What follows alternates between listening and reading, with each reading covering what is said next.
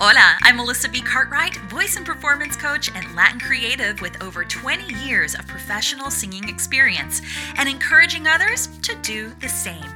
I believe that both mental and vocal preparation is key to creating confident performing artists. You'll hear stories and advice from me and my guests that will make you think, it'll make you laugh, but most importantly, it will make you walk away saying, phew, I'm glad I'm not the only one. So pour yourself a cup of coffee y bienvenido to Cafecito with the Coach. Hola, my friend, and thank you so much for joining me for episode 7. I never take for granted the fact that you are pushing play, that you've decided to invite me into your world in whatever way, shape, or form to share these honest conversations about us as performing artists and as human beings. Right? We're humans first before we're anything else. And this conversation today is a topic of conversation that I find in my circles a lot, especially when I'm working with discouraged singers in my studio or I'm just having conversations with friends who also sing or perform, or they're experiencing a little bit of burnout in whatever profession that they have, right? And it's this notion of taking breaks, saying no to things that we thought we always wanted. And I hinted at this a little bit in my conversation with Allie Tyler. You can check that out in episode 6, and how those moments of pause can really give way to some brilliant creativity, to some brilliant ideas, to finding our way again back to ourselves. And I want to share a little bit of my story of how I have made decisions here in the last couple of years where I have given myself space, let's put it that way, space for other things to flourish. Because had I been on the hamster wheel, had I continued to go 90 miles an hour in whatever it was I was doing, there would have been no room to discover some of these other things, some of these other blessings in my life, both personally and professionally. So I'm actually going to start professionally as a performing artist, as a singer. For years, I've had a dream of actually recording my own album.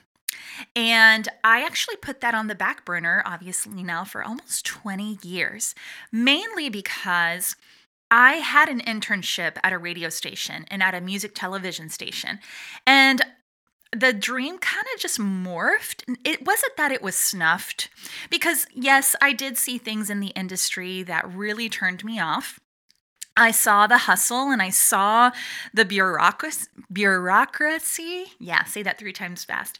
And so sure, there were some things where I was just like, I don't know about this. Or there were other things I was exploring. That was a time in my life too when working in professional theater was really flourishing for me. And I was so grateful for all of those doors and opportunities that I had to work on my art in that manner. But over the years, I have written music. I have tons of things stashed away that nobody's ever heard. Or I've written music for worship settings in church. I've made arrangements for educational purposes in my own music teaching with middle school and high school students, and even for my own students inside of my voice studio. But I have neglected writing for myself, right? Just writing for myself for a long time. Lately, well, actually very recently, just a few months ago, at the beginning of this year, I had to make a really hard decision to walk away from a project that I'd been working on for a couple of years, where I was composing music with a friend and collaborator on a musical. And it was a beautiful process. I was so honored to be invited that my friend invited me to join her along this journey. It really showed me what I was capable of, composing music for musical work. What? And I did. And there were things that I wrote that I can still look back on and celebrate and marvel at, like, wow, that actually came out of me. But here's where the rub came. And so many of these experiences, I don't know if you experience the same kind of internal conflict when you know that you're starting to do something that is no longer aligned with what it is you want, or no longer aligned with who you are.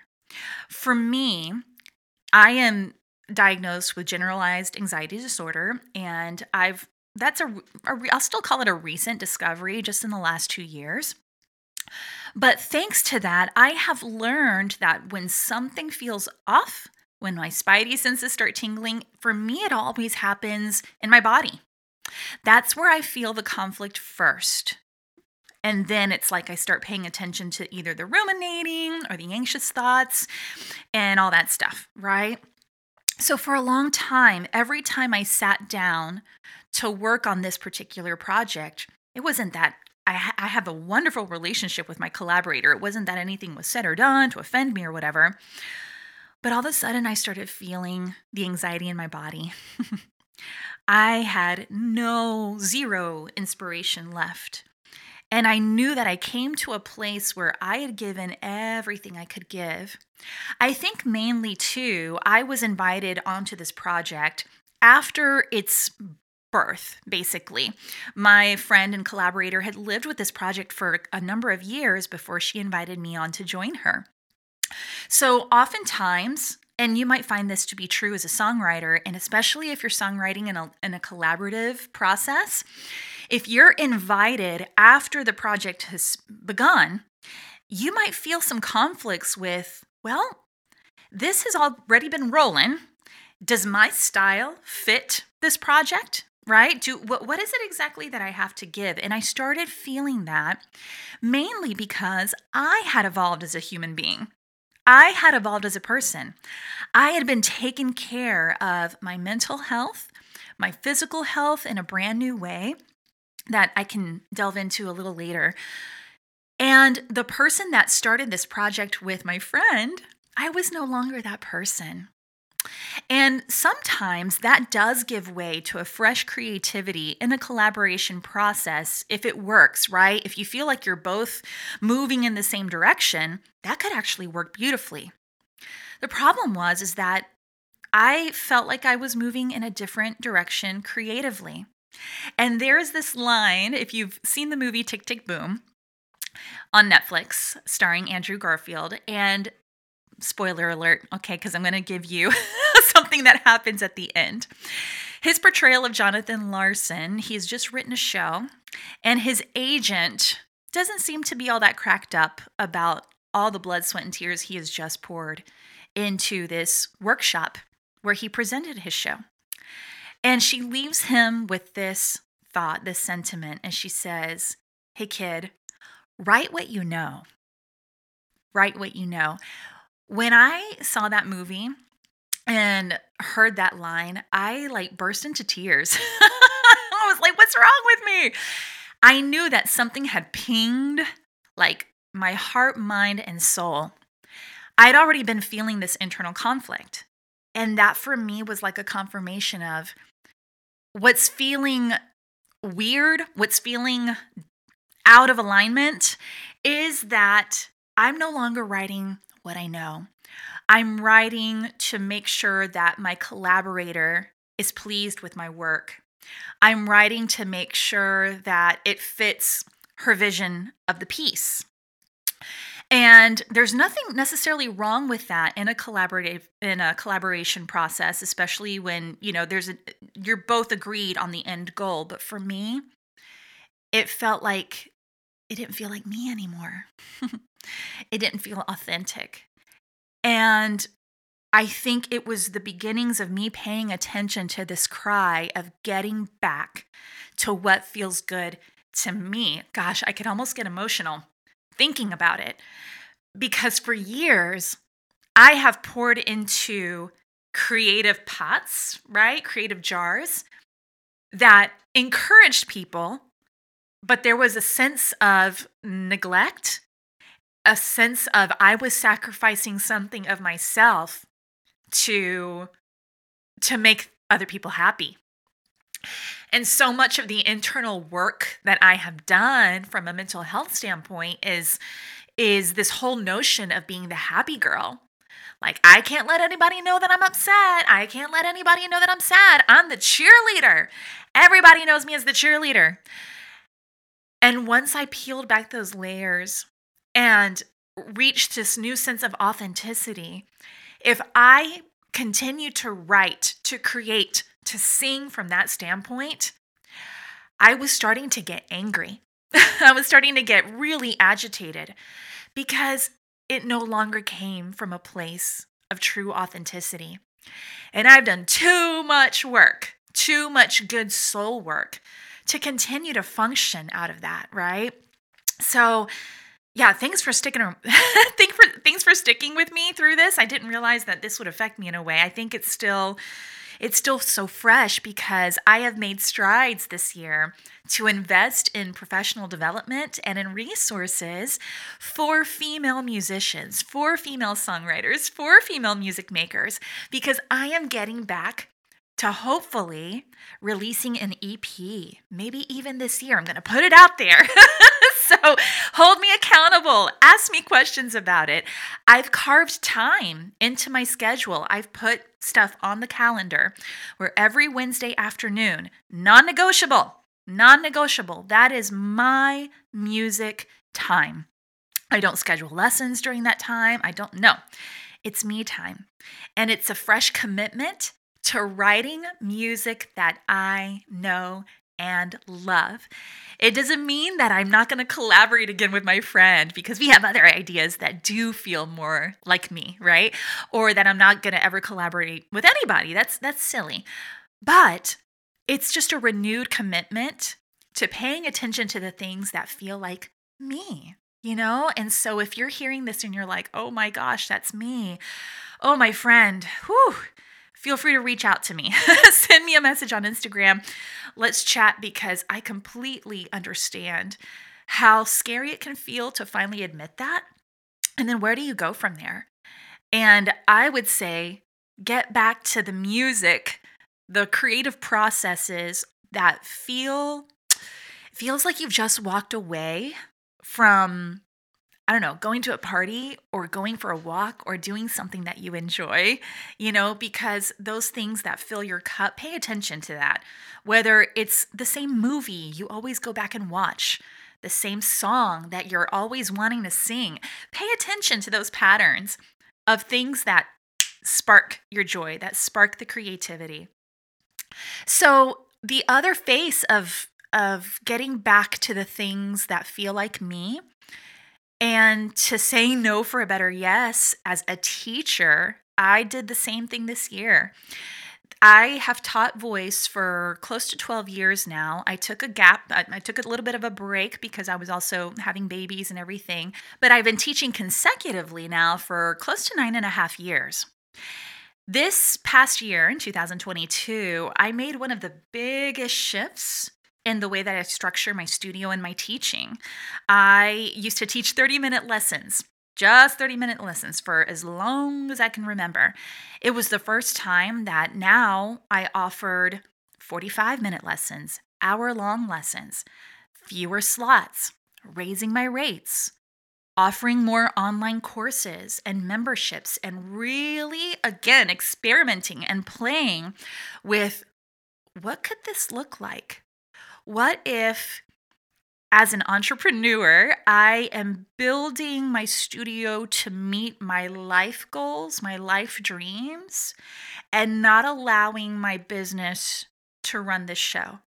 That is a dance, my friend, especially if you are doing something that brings home the bacon, like they say in the United States, is a main source of income for your family. That's a dance, isn't it? But with the help of Allie Tyler, who you heard in the last episode, who is my business and marketing coach for voice teachers, and so many other people who have poured into me their wisdom and their guidance, I had the courage. I had the courage to let go, basically, of students or singers that I've worked with that I knew wouldn't necessarily be on board with this new direction.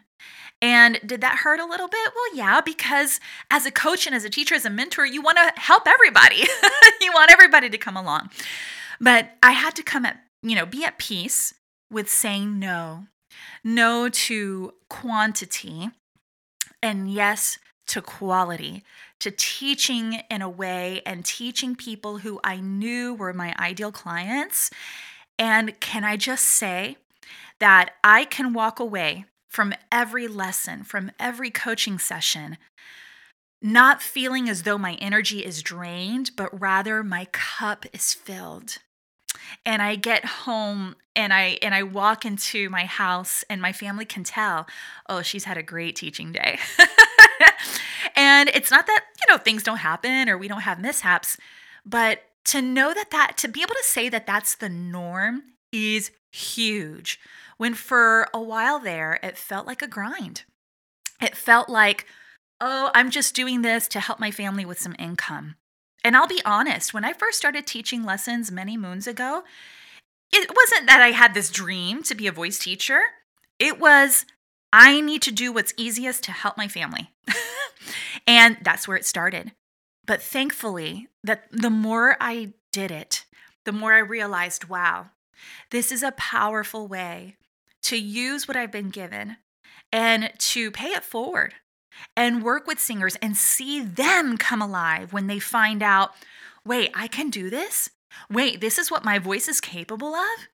Wait, you mean it's okay to make mistakes? You mean I don't have to sing, from the 24 Arias book in order to take a voice lesson? You know exactly what I'm talking about if you've been a voice major, all right? Not knocking my classically trained friends. I came from a classical background. There were benefits, but there's also so many other ways to go about it, and to provide a place for discouraged artists to be like, wait a second, wow, this is different. I can sing what I want. I can sing the music that I love. And wow, talk about a better yes. Not just for me personally, but also for every singer that I encounter and have the honor and the privilege of working with. So how does all of this play into my personal life? You may be asking. It's like, well, that's great, Mel, but what are you doing when you're not working? What are you doing when you're not recording this podcast? Well, like I mentioned before, I've had to put boundaries in place to protect my mental health. This means that unfortunately, there have been relationships in my life that have dissolved. Because, like I said, I'm not the same person. I won't put up with, how do I phrase this? Certain ways of communication that are unhealthy. There are ways of being spoken to that I no longer put up with. Activities that I no longer participate in because now I know they're actually pretty doggone draining. Okay. And I'm just going to leave it at that. And I know that's very nuanced and generalized. But I also want to be discreet. Okay. I can say too that I'm reading more. I never grew up as a bookworm. Okay. That was never really modeled for me either. But as an adult, I've really embraced reading more for pleasure versus, I'm just reading for professional development because I have to. Reading for pleasure, journaling more. And I grew up in a faith practice where, journaling was so, I'll just say over spiritualized. If you weren't doing it, you were also made to feel as though like you weren't good enough, like Christian, or you know what I mean? Like it was so nuanced into your own personal spiritual practice that for years I didn't do it almost out of rebellion. Like, everybody's telling me to journal. I don't want to. And let's be honest, life didn't really allow me to. As a young mom with little ones, a life transition in our home where we were moving out of state to a new location and all the things. I'm sorry, I was exhausted at the end of the night or early in the morning. But now I can say that in this season of my life, it actually has helped my anxiety management.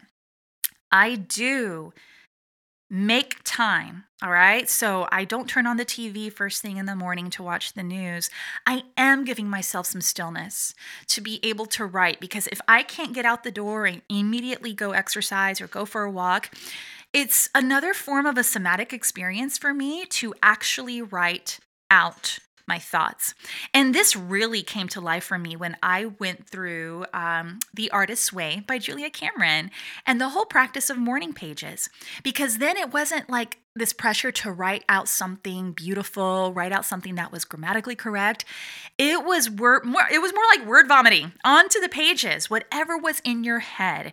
It's not meant to share with anyone. When somebody, I don't know, maybe I just needed to read that it was okay to do that and to not make everything look pretty and just go for it, go to town. Can I just say it was a cathartic experience for me? So making time, saying no to immediate electronics and things like that, which is still a dance, especially as a business owner, when you're in an online world and you have to use those devices to market yourself, right? So the stillness, the putting away, having my kids say, "Mom, can you get off your phone for a second?" I mean, just having those checks and balances in place to tune inward and clear the noise so that you can actually pay attention to what's going on in your head, right? And in your heart. And when you can tune in and listen to your thoughts and make space for that, that is where the ideas and the creativity can also flow. And I also want to say, I think this is pretty important to say, right? Because sometimes there's this pressure for performing artists like us to always be in creation mode. That any form of stillness, anything we write, anything we say, that all of life is content, right? Like, ooh, that would be a good post. Yes, we can, because we're pretty awesome that way. But can I challenge you and encourage you today? I'm saying this out loud for myself as well. Sometimes we just need to write something for the sake of writing, without it having to turn into an idea for something else, for another piece of art. Yeah. If we feel as though later on there's another season or another time where that can become a song, a moment, a TikTok, a reel that you want to share, cool. But I think we can also swing the pendulum in the opposite direction if everything we're doing, writing, saying, creating, singing becomes potential content. Yeah. Ooh, I think I needed to say that out loud for myself as well. Like I have on my phone, my notes, I have something that I write down so that when I do have an idea, whether it is for a potential song, a marketing idea, something I want to bring into my lessons that reminded me of something a student did that I wanted to encourage them with, of course, I need documentation. I do need to document, and so that I don't forget it later. But maybe for today, let's both try something where we sing, we write, we read, we do something that's just for ourselves without the pressure of having to share it. Yeah, without the pressure of having to share it. I think that nurtures our artistic souls, our hearts, for whatever it is we need to do for the day. In fact, just thought about this. I want to share it with you too. Maybe it's something that you can try as well. When I was a little girl, even through my newlywed days, I would shut myself in my room, turn on music, and dance my heart out, or sing my heart out, or do both of them at the same time, right? So much so that my parents would have to knock on the door, "Hey, time for dinner." And I did this, like I said, even into my newlywed days when if I got home from work before my husband did, I was blasting music in our living room and singing and dancing before he got home. And I don't know if it's just life. I mean, if he were to do that, if I did that today and he walked in on me, it'd be cool. He knows me, right? Like he knows what he married into. But I've made a commitment at the start of this year to sing at least once a day or once every other day just for me, right? So before I start lessons, maybe after I finish lessons or whatever it is I'm doing, like I'll play a karaoke track or I'll just play a little something on the piano that I'm not going to document. right? It's not going to become future content. It may not even turn into a future song. But I'm getting back to that inner child, Melissa, that would dance her heart out, would sing her heart out just for the joy of it, just for the pleasure of it.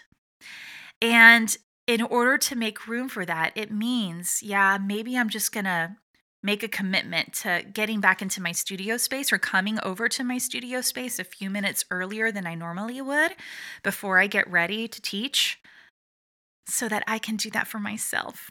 And I'm not always singing through something that's for my quote unquote job. That's for even my own art, my projects, right?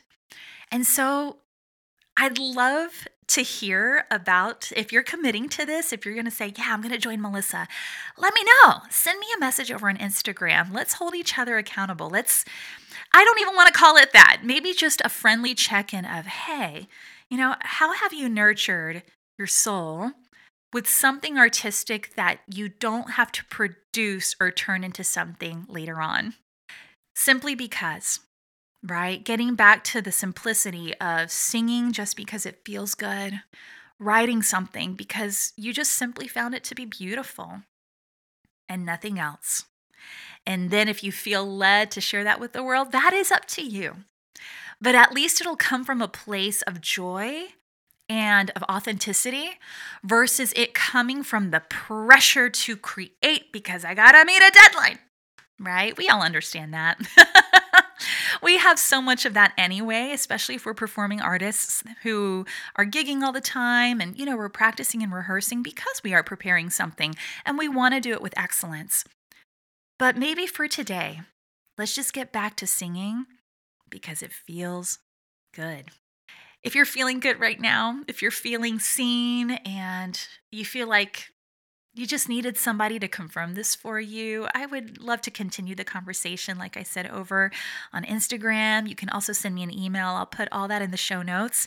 And if you're finding these cafecitos encouraging, would you mind leaving a review? Podcast Land loves that. And it's also a way to connect with you as well. Again, my friend, thank you for taking time out of your day to join me and to join in this honest conversation that we can have together. For more information on ways that you can enhance your voice and performance journey, visit mbcperformance.com. Hasta la próxima.